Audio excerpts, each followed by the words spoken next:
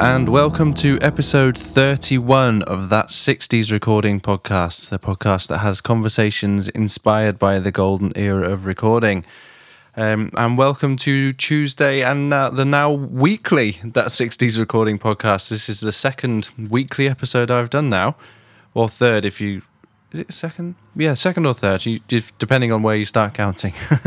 And this week I'm continuing my conversation with Jack Cassidy from Jefferson Airplane and Hot Tuna, which we'll get to in a moment.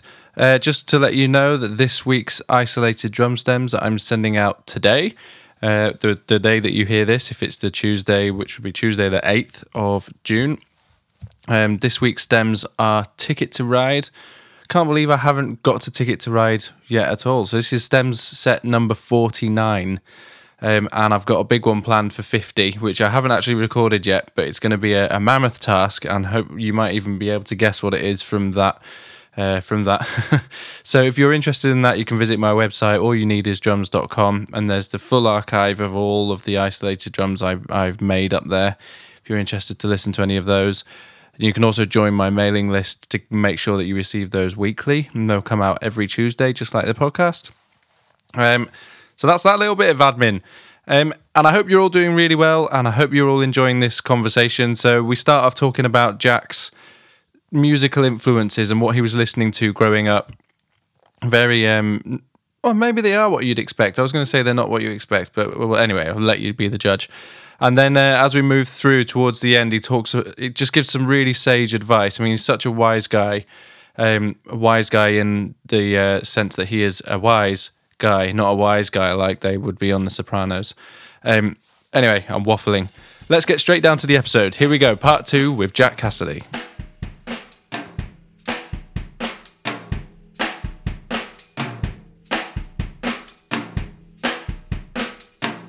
Sort of music that you're referencing then is so it's just unusual for somebody so young to be listening to that music. I mean, I'm interested to know.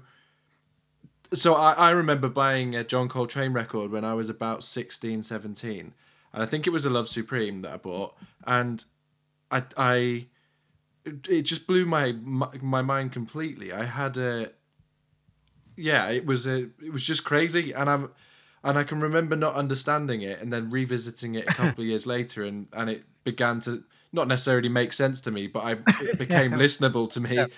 What were you thinking about when you were listening to all this stuff? How were you picturing how this music fit in your head? Well, I was fortunate enough to see every one of these people many times in little jazz clubs. Mm. I parked my chair right in front of Charles Mingus, wow. Right in front of Eric Dolphy. I saw the Montgomery brothers, where Montgomery's playing bass, which was sacrilege then. I remember, Nat Hentoff, one of those guys in Downbeat magazine, saying, "You just can't have an electric bass guitar in jazz," and all that, And the Montgomery brothers with Wes Montgomery and his brother Monk, seeing these little upstairs clubs playing, and I just parked myself in front of him. But, the very next night, I might be down to Howard Theater seeing Ray Charles, And the very next night, I'd be in a country club seeing, the rockabilly bands. Or I remember in the late 50s, Yorm and I go down to LaRae, Virginia to see the Carter family, Mother Maybelle Carter and the whole Carter family, and Johnny Cash, and there was the Harder Edge rockabilly guys, Gene Vincent, I saw a few times, and the variety of music at different times was just truly astounding for me. But as I said earlier, my father was an influence in that in many ways. He loved music. He was an audiophile, so at 10, 11 years old, he had built Heathkit amplifiers, hi-fi, and turned the basement, which was just a basement, with a furnace in it, put knotty pine walls up in it and Naugahyde leather seating and turned it into, had his Garrard changer from England out there, and and belonged to the American Jazz Society. So every month, an LP would come with a variety of music on it. So I was at 10, 11 years old. I was listening to Bix Beiderbecke, and I was listening to Eddie Condon, and I was listening to oh God, there's so many all the New Orleans jazz guys. I tended to. My father liked some of the big band stuff, and I didn't like that too much. I liked the small combo stuff, the interplay of the musicians, and so I learned how to listen then. But actually, there's another story involved with all that listening to music. When I was 3, and then again much more seriously when I was 7, I had a rheumatic fever, and they, at that day they didn't really know much to do with that as a heart disease, and they basically would keep you very quiet, and one of the, couldn't play or couldn't run or any of that, And my father, being in a medical family, they were very concerned about this, and so. My father's brother was a doctor, a physician, and my father was the dentist. They lived with a few blocks from each other. These are the days. The dental office was in the house, and the physician's office was in their house up the street. In any case, I remember when I was 3.5 or 4, being parked in front of what seemed like it was 90 stories tall, but it was a RCA Victrola. Radio in Victrola, where the top lid came up and you played your 7, 8 records, that I couldn't reach, but I would listen in the weekends to folk music concerts on Saturday and classical music on Sunday, and that was a way for me to deal with the fact that I couldn't be active. And then later on, when I was 7, I got really sick with the disease, and I was parked out for 6 or 8 months to I'll never forget, the Christ Child Farm for Children Hospital. In any case, with 40 girls on one side and a wall, and with a little look-through for the nurses, and 40 boys on the other side, and a couple of private rooms. Well, my father and his brother pulled some weight, so I got one of the private rooms that I shared with another kid. And I was out there for 6 or 8 months. I think 6, 8 months. Wow. But I was the experiment and a trial to use a new wonder drug called penicillin that had been used in the later part of the Korean War.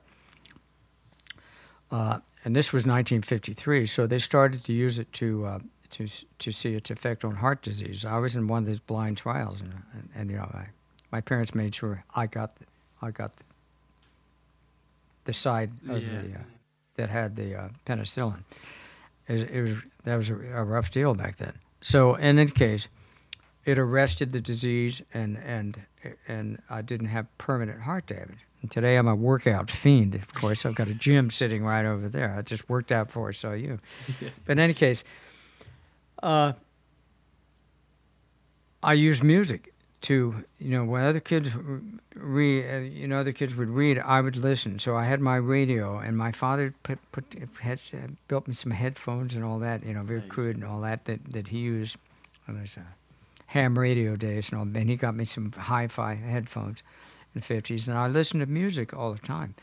And that really got me into that world, I think. So by the time a few years later, when I discovered the guitar up in the attic, that I had been listening to a lot of music, and I enjoyed it. I started collecting records at the same time at 12, and I go down to Waxy Maxi's Quality Music Store, right next to Waxy Maxi. He had a pencil thin mustache and slick back hair and the whole deal. But I go through the record bins, and there were 45s of Little Walter and Muddy Waters, and I'd bring all these homes, and some of them I've still got upstairs, and I had versions of 78s, and I started collecting and listening to a lot of music, and then when I started playing, of course, then that really mushroomed everything out, So I've still got all my first first albums out there, and we could do an album walkthrough sometime, you know. But I've got Bobby Blue Bland, B.B. King, and all the early rock and roll and rhythm and blues albums up there that I listen to, Amos Milburn and all that kind of stuff, you know. It makes so much sense hearing you say all of that, listening through, listen back through to everything in preparation for this interview, and you can hear so many of those influences in a lot of the stuff that you've done. It just makes a lot of sense. And now that you've explained it like that, it's really cool. There is a couple of specific things that I'd just like to ask you about. So we're jumping around in the timeline here, Sure. really, but I think. And we can do more than one of these. Oh, I mean, that would be amazing. Yeah, Okay, that way you don't have to feel like you can cram all this in and stuff like that. Yeah, I'm sure people will have a lot of questions as a result of this, so it would be cool to do another. Yeah, that's not a bad idea, actually. If we do some today and then gather some questions, and then I'll answer a specific Yeah, question. that could be really cool. Yeah. Okay. What's your memories of Woodstock and Altamont Speedway festivals? They were obviously Well, huge. they always put the two together, and unfortunately, that's journalists trying to make a bookends of life, you know. But I've got plenty of memories of both of them, you know. I mean, Woodstock, of course, was really the example of. I remember it might have been David Crosby I was talking to. We were all waiting on stage. You know, it rained, and we were supposed to go on the night before and went on the next morning and all that, and everybody hung out. There's no place else. It wasn't like today's events, you know. Basically, it was a flat wooden stage, and everybody hung out. So, and then there was, 300,000 people in front of you. But I think that was really the consummate event where we looked around and said, "Jesus, there's 300,000 people there's 300,000 of us out there," you know, because there was a certain amount of us versus them. I mean, don't forget, if you had long hair, I couldn't get served in a restaurant, and so, we were the aliens in a lot of part of the land, you know, but the festival that you take so much for granted then, it was all so new. Nobody knew how it was going to work out, much less the fact nobody knew that everybody's going to trample down the fences and just invite themselves into what turned out to be a free festival. And so there was a fair amount of drama going on. At the same time, it worked out. And we thought, well, gee, isn't this amazing? I mean, yes, it was a big mess to clean up and all of that, but at the same time, I think it was a desire for all these different musical entities to be together over a 3-day period and present. I think of it as a bookend to Monterey Pop Festival rather than Altamont, which was just the wrong way to do a festival. I'd rather talk about the fact that Monterey presented Ravi Shankar and Otis Redding and all these, a variety of music, a tremendous worldwide variety of music that had normally only been seen at the Monterey Jazz Festival, you know. And this was even something beyond the Monterey Pop Festival, was even something beyond, because you had people in the audience listening to Ravi Shankar in a way they would never. I mean, he's in front of him. He's playing. They're mesmerized by this, and they're listening. They're really listening like you would at a jazz concert, you know, the listeners. So here you flip over to the East Coast, and you have this with many of the acts playing that had now become more established in a couple of years since that, with a lot more variety on the stage. And you have an atmosphere that is just phenomenal to be a part of and watch. And it's kind of like an amoeba moving around like this. We had trouble getting in there. Once we got in there, we stayed in there. Yorm and I came in our station wagon, which was a Ford LTD station wagon, which was the mode of transportation at the time, circa 1968, and we found an access road in the farms. They were farms. This wasn't built up for a festival, and so some people were able to fly in with a helicopter, and some people went, to just work their way in, much less get out after it's over. And I remember we had gigs, so finally when we finished that, we moved on through our tour.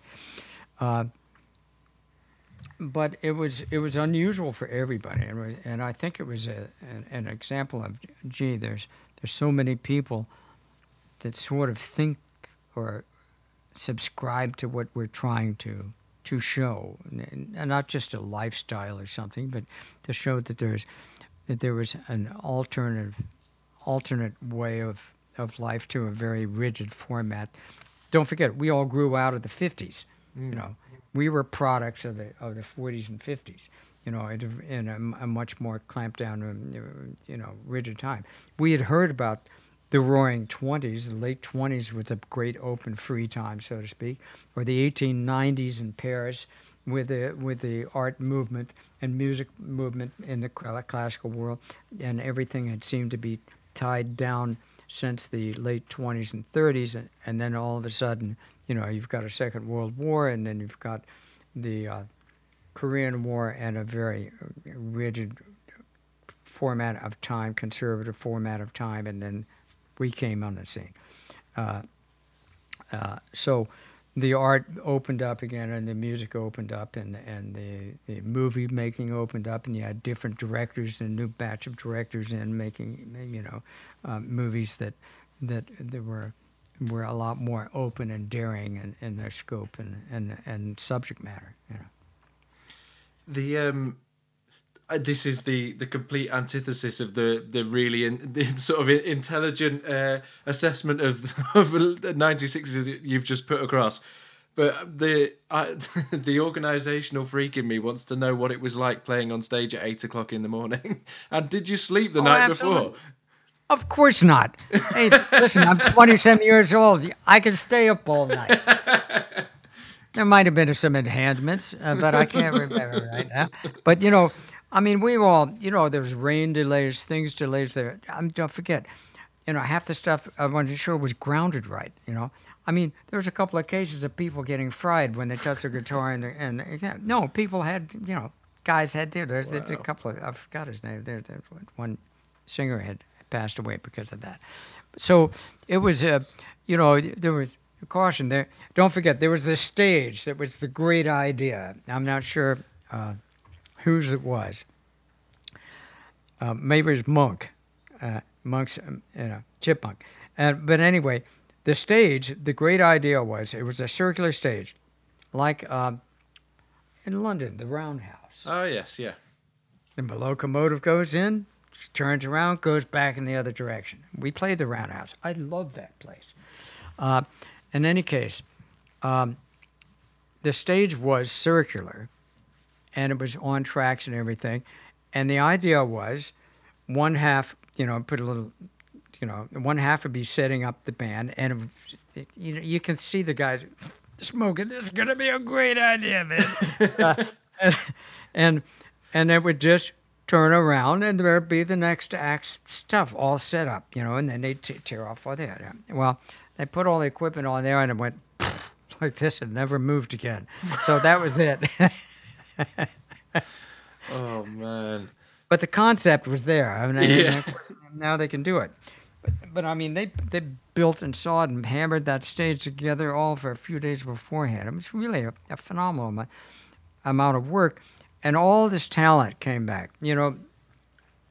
Let me mention too. In that, say, 1965 in San Francisco, part of the uniqueness of that we all felt was, it's kind of like our older brothers went into the straight world, so to speak, and the younger brothers and some of the older brothers dropped out, where you had talent coming in to the so-called San Francisco scene that was out of the aerospace industry, and they had expertise of making composite material and working with electronics. Working. That's how all the guys went into when we modified our instruments and put in electronics in them and tried to bring the fidelity up. There weren't any stage sound systems. They were PA systems. They all sounded like you were at the racetrack, and they started, the talent started to use nice big Macintosh amplifiers, 300 watts, and stack them up. I got tons of pictures right here of me using them for my bass amplifiers, and then a Fender Showman top for a preamp, and then we made our own cabinets out of 3/4-inch plywood with the heaviest things on earth. But the idea was that they got supposedly better sound, and they started stacking those up. You've seen the pictures, the Grateful Dead little wall of sound and all that. But when we started working with more and more volume, the singers couldn't, and had difficulty because the sound systems for the singer, for the sound reinforcement, wasn't up to par. So all that whole industry developed out of that scene. In the clothing world and fashion, people started, the audience, what was great was when we played, played Golden Gate Park and played Mount Tamalpais, one of the early festivals out there, you had people taking their fantasy and going into old shops and finding granite glasses and things and suits and different types of clothing. For some reason, out in the West, a lot of bands identified with the old mid-1860s Wild West or whatever.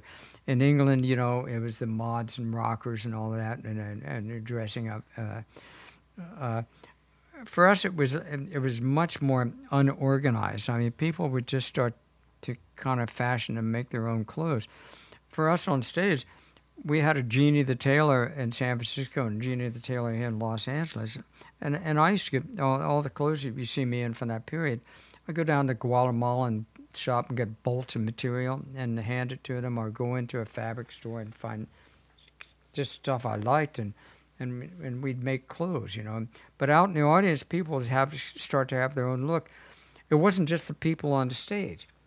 So people were able to be creative and fill out some of their fantasies, about role fulfilling in the characters they would play.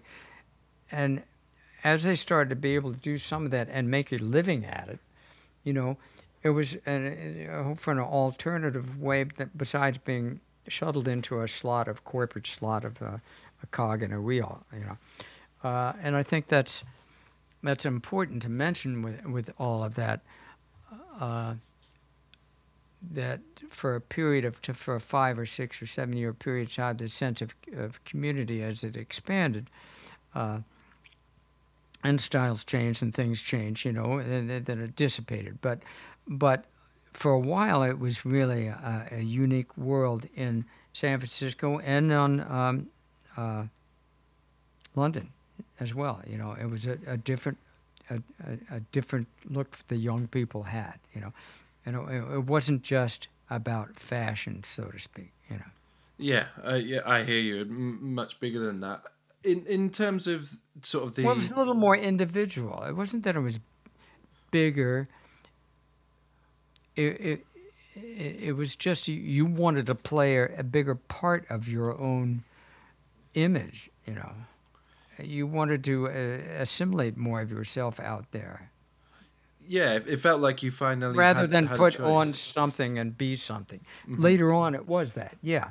All of a sudden you go down to Macy's and they had a polka dot hippie outfit. Outfit, by the time 70s came. And then, of course, everybody started, okay, I've had it. Things dissipate a bit, Well, that's the way it. It's kind of like the same with areas and sort of gentrification where the creatives take over. I mean, yeah. You that little the closeness goes, and you know, things move, and that's the way it should be. I mean, it's always going to be that way. So you know. I have to ask you about the about Hendrix and that kind of Go right ahead. stuff that happened. So the obviously you played on Voodoo Child, which was the I think we've already talked about the 15-minute jam version of it that you mentioned it before, and Yeah. then it got trimmed down to a releasable. Well, no, it's really a different song. You know, it's really a different song. You know, I mean, the Future Child's Slight Return you're referring to. Yes. Yeah, that's a different song. I mean, listen to it. It's a different song. Yeah. So that was, but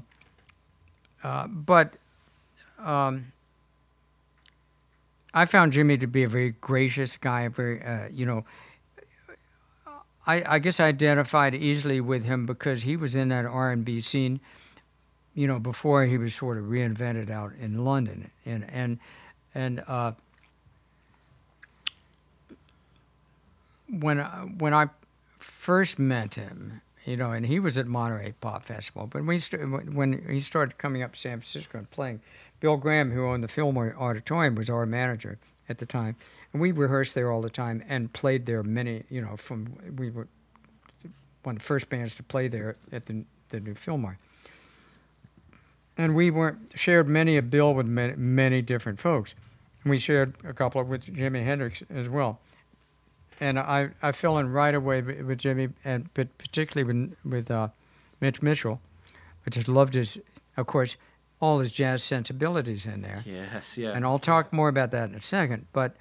And of course, Noel Redding. And so we had a rehearsal spot next door at a synagogue there, and right next to Fillmore, and so when we shared bills, you know, when we had a chance, we jam a bunch of times, and just because we appreciate, you know, good musicians want to meet other musicians, you know. Mm-hmm. It wasn't like you were lined up along the wall in competition with the other bands, you know, like in DC, you know, don't say anything, you know, and so we fell in with each other really easily, and a couple of years later, when we were in the Jefferson Airplane was in New York, I believe, to do the Dick Cavett show, or one of those kind of shows, right in New York City. Later on, Jimmy was recording in New York, and he had just taken over his session. I believe his producer had been let go, Chaz Chandler, and he had started doing this himself. And Traffic was on their first tour of the U.S., I believe that's correct, playing a small half underground club in New York called Steve Paul's Scene. So we finished our taping of that TV show early, and it was around 11:30. So we heard that the Traffic was over there. So in those days, Norm and I never traveled anywhere without our instruments. At all times, you carried it. You never know. So at that club at Steve Paul's Scene, we were listening to Traffic, and Hendrix came in, and we had met each other, you know, and Nolan, we just gravitated, you know, we'd played jam together and stuff like that. Mm-hmm. He said, listen, I'm working on my album over here after the show. And he knew Steve Winwood and all those Traffic guys from the scene in London that he was part of. So a bunch of us went back over to the studio, and then by then it was around 2 a.m. or something. We watched him work on some stuff, and maybe there was 15 of us there or something. Most of it hang out in the studio while he did some overdub tracks or worked on some songs or went into the isolation booth and played around in there. Not any music. And then along about close to daybreak in the morning, he said, listen, let's play blues. You know, so Steve Winwood was there, of course, and then Mitch, and they had a Fender Showman. We tossed on the side, but put in, I plugged into that, you know, and then we went over, he said, here's the changes right here, like this, you know, and we went over it a little bit. We just started to do a take, and he broke a string, and then we noodled around, and then we did a whole take, the one that was released, I believe. And then Lloyd, it was about 7:30 in the morning. We finished up 8 daybreak. We had to jump in that proverbial station wagon and drive down to Washington, D.C. because we had a show that next night. So we're up in New York and took off. But as far as the song itself goes, he was a very gracious player. Easy to look into his eyes, easy to play. There, no pretense, no nothing. Just a good, warm human being who just was a marvelous musician. So that together with Mitch Mitchell, we had become buddies then, and really just hung out and talked a lot. Spent a lot of time together. We just hit it off and had fun and did the track, and it was great. And I really didn't think anything of it because I don't know, we got back home from our tour a month later or something. It was in San Francisco, and we were rehearsing in the Fulton Street house, with this big old mansion that we had bought to use for offices and rehearsal halls. We were down in the basement, and I got a phone call, and it was from Jimi Hendrix, and I said, "Hey, man, how you doing?" And he says, "Listen, would you mind if we put that cut we did?" I said, "What cut?" He said, "That long jam we did." I said, that's got to be 15 minutes long. Are you nuts? And he says, I'm going to put out a double album, we can do it. And I said, fine, that'd be great. Yeah, I'm honored. It'd be cool. And the rest is history. I read a quote from Eddie Kramer that talked about Jimmy's attitude towards sessions being reasonably organized, even if it wasn't, Absolutely. Yeah. Absolutely. So I think you'll find anybody that is good is organized. Yes. The perception, the people's perception of you, it's taking drugs, smoking dope all the time, and doing all the night, is usually incorrect. When you get down to work, you're organized. There's a lot of distractions, but yes, absolutely. So when we went in to cut that song, people have said that to me before too. Oh, you guys jammed. No, we're musicians. We listen to each other, and we played the changes and the song that was laid out in front of me. It wasn't a jam. It had and parts and things to remember to do. Otherwise, it would sound like a jam, and you'd never hear it. So you'd clearly had a bit of history with him, and maybe it was happenstance that you ran into each other that night, but absolutely, it was happenstance, and that would have happened. I mean, all that, yes, that's happenstance. But once you're in there holding your instrument, recording, you want to do the best you can because that's what we do. Of course, and he must have had an inkling that there was something to be gained from you being there to invite you to play that particular song. Well, like I said, we had played some before, and we gravitated to each other, and he'd listen to all my stuff, and I'd listen to all his stuff, and we had played on the same bill together. I had heard him many nights in a row. What was great about afterwards is that when he played Winterland a little while later, or the Oakland Coliseum, I finally had a hook. I had a song that I recorded with him we could play on stage along with Red House and a bunch of other stuff that wasn't part of his, or things that Noel Redding had played. So there's a shot of us playing together at Winterland, or no, maybe it's Oakland Coliseum, and Noel's playing guitar and I'm playing bass. So the great thing about that was, I could be invited up on stage and we had something solid to go into, because nobody wanted to do a jam where you didn't know what you were doing. Precisely, that's it. Doesn't mean you don't free flow or you don't improvise it the best you can that night, but you've got to be hooked into that night. I mean, you're on stage. You want to do what you do as best you can. Of course, absolutely.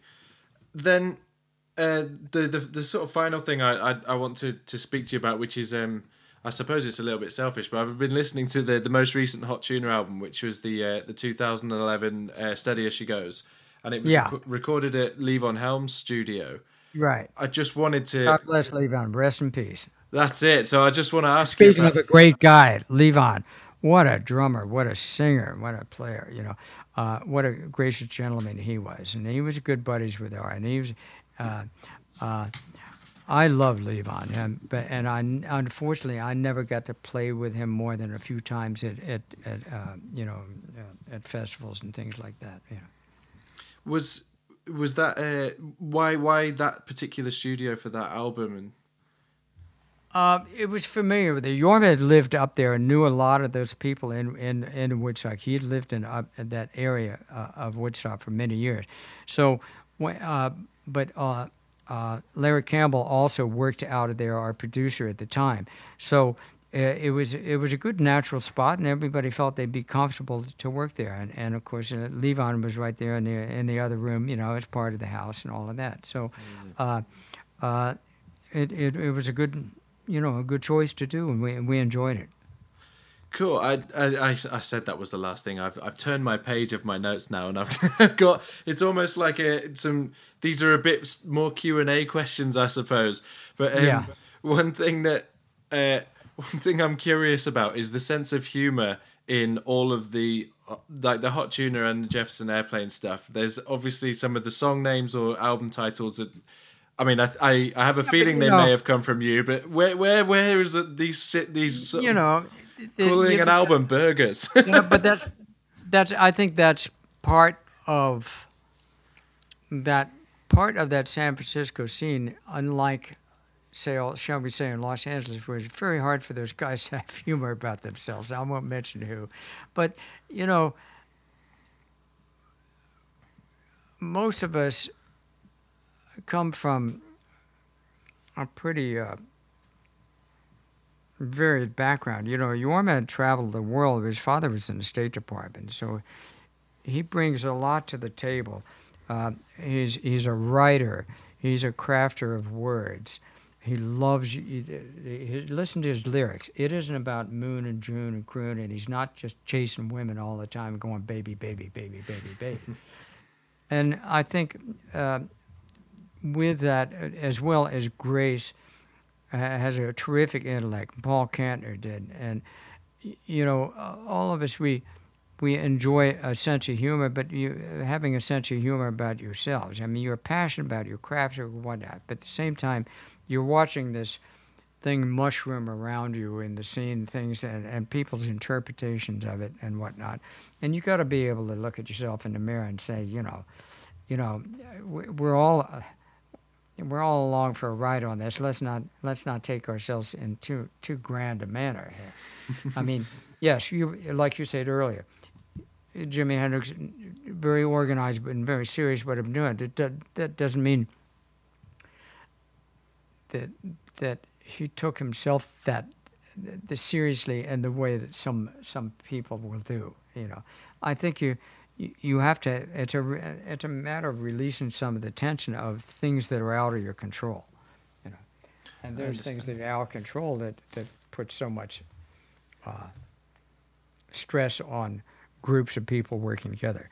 I mean, it's an odd business, being in a band or working with people. It's the only art form, I think, where you go up, where you assemble together different people and you create an entity. I mean, you don't see 6 painters going up very often to the same canvas. No. You don't even see 2 piano players playing together very often. I mean, it's unique when they do it. So it's an odd art form. I mean, we in the Jefferson Airplane, we were fortunate. If you were going to put a band together, a pro would never, he picked more. Paul coming out of the background of the Weavers and folk music from then, and vocal stuff like that. Yorma coming out of the Guitar Piedmont single school of interpretation of blues and music, but at the same time having a worldview of music that has traveled his whole life, very sophisticated. All the influences that I've had, Grace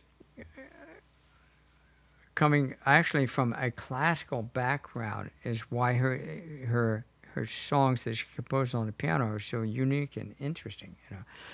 You put all that together, and Marty Balin, was was had been doing pop songs in 1962, on his own, So, and loved to write and craft his own songs. You put all that together, and the fun part of it, while it lasted for its 7 years, was seeing what came out of it, and not necessarily. I mean, everybody wants to do a good job and try to do the best they can, but everybody involved was as surprised as anybody else about how something would turn out like that. So, in Hot Tuna, Yorm and I work harder now than we ever have on stage. We listen harder than we ever have because we're always trying to get it that night. You're always trying to get it right. And these last 50 weeks of his quarantine concert series that he's posted from his Furpies Ranch stage, I visited him out there a few times. I'm about to go back out, as I said, for a month or so, and then we're going to do some shows finally after a year of not playing in front of people. It's in its own way, it has reset all of our playing and our goals, and we are more intense and work harder than we ever have than before. Why shouldn't you? Yesterday shouldn't be anything more than yesterday. I mean, today and the future is what's important. Absolutely. I think that's such a lovely way to look at it. And yeah, I agree with you completely. So not looking to the future, looking back to the past, Yes. do you have any particular either albums or moments in your career? I mean, you've had musically speaking, it's been such a broad, eclectic mix of things you've done. But is there anything that maybe not necessarily just down to success, but something that you're proud of because of perhaps the way it came together or the way it finished up? Or Well, if I look back to the back, I was working out this morning, and I put my iTunes collection on and just put it on shuffle, I'm listening to all kinds of varieties of music, and then a song comes off from Surrealistic Pillow or something. I didn't even recognize it. No, I'm just playing it. Boy, that bass is kind of that song,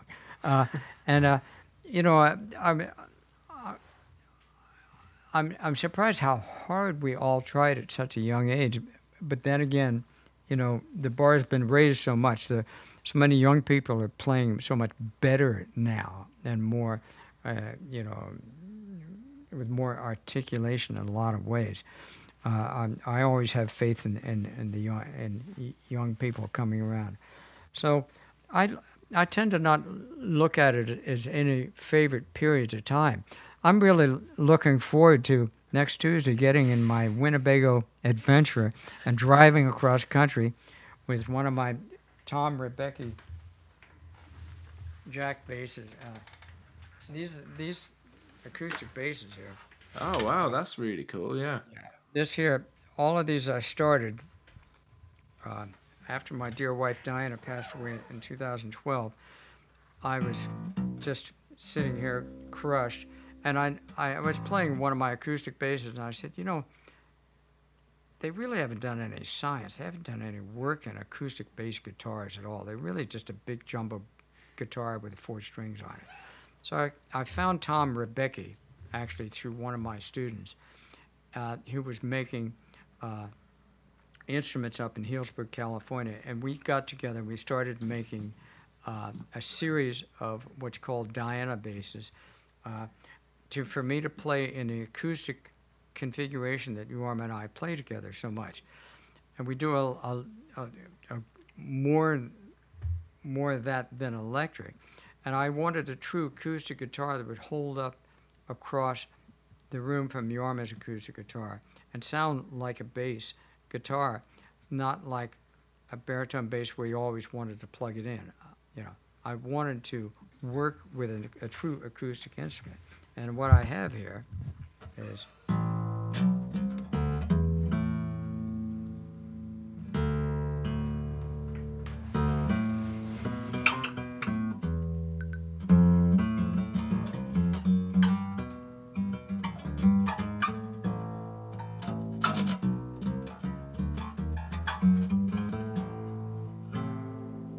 The sustain's gorgeous on it. Yeah. So I've now got 4 of these instruments, and we've been experimenting with that. But if you go on Tom Rebecke's site, RIBBECKEE,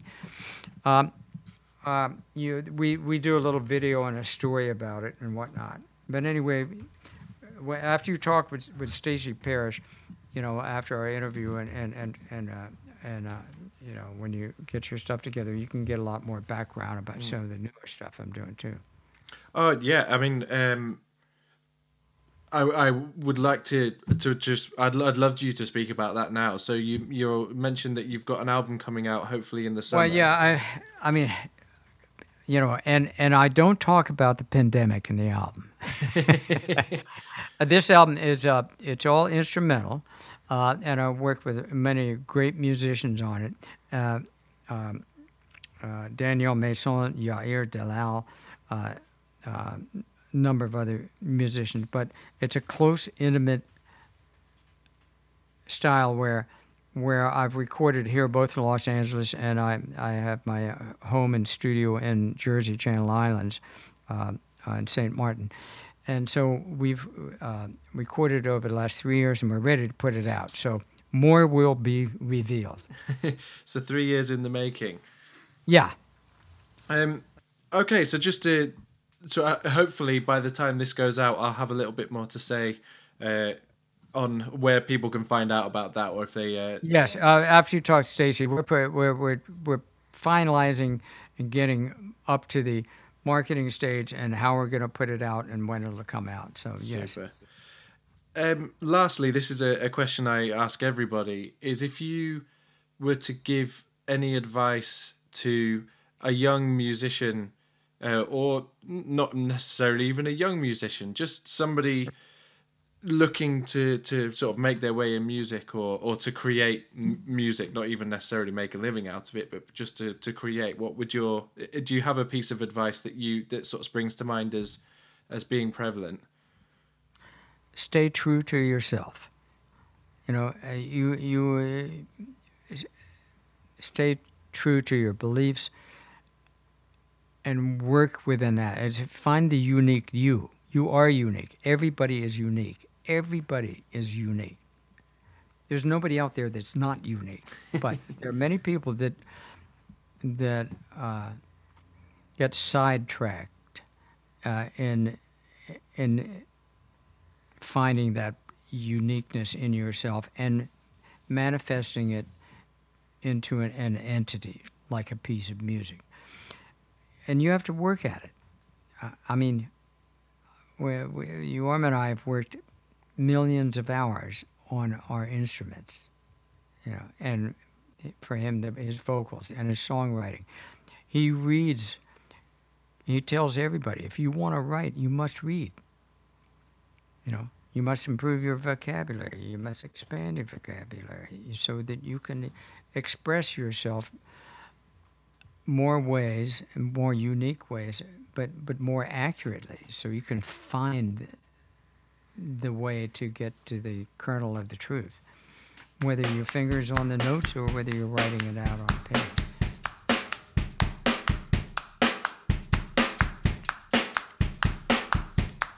So there we have it, Jack Cassidy. What a great guy. I could have spoken to him all day. It was such an honour to have that conversation. And I really hope that you enjoyed listening to that.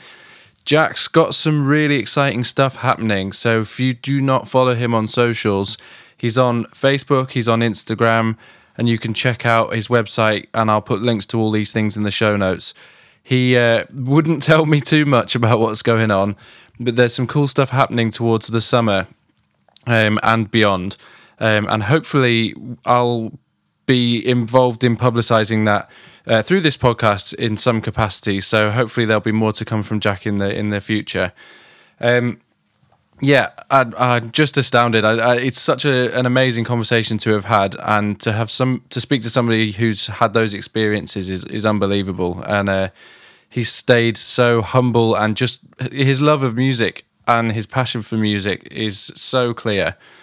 The next episodes, next week, I am speaking with Ivana Manley from Manley Laboratories, which if any of you are gearheads, you'll know who that is and what Manley Laboratories is.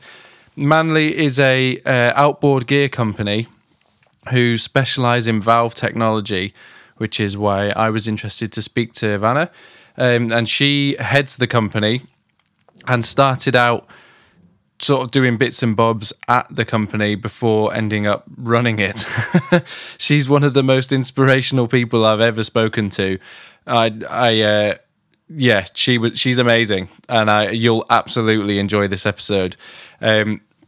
She talks about all of the history of Manley. She talks about some sort of technical things to do with valve technology, and we talk about some of the pieces of gear that made Manley a sort of modern classic in terms of outboard gear. So yeah, you'll really enjoy that. So that's coming next week. So that just leaves me to say, if you want to get in touch with me, you can do that. My email address is joe@allyouneedisdrums.com. You can visit my website, which is www.allyouneedisdrums.com. And if you want to support the podcast by buying a mug, you can do that at the shop section of my website. And that's it. Feel free to get in touch. I always enjoy hearing from people, and I love hearing your suggestions. So that just leaves me to say a huge thank you to my good friend Joe Kane for the intro and outro music he supplies for this podcast, and my other good friend David Henshaw for the artwork that he supplies every week now. So yeah, have a fantastic week, and I will speak to you next Tuesday. Goodbye!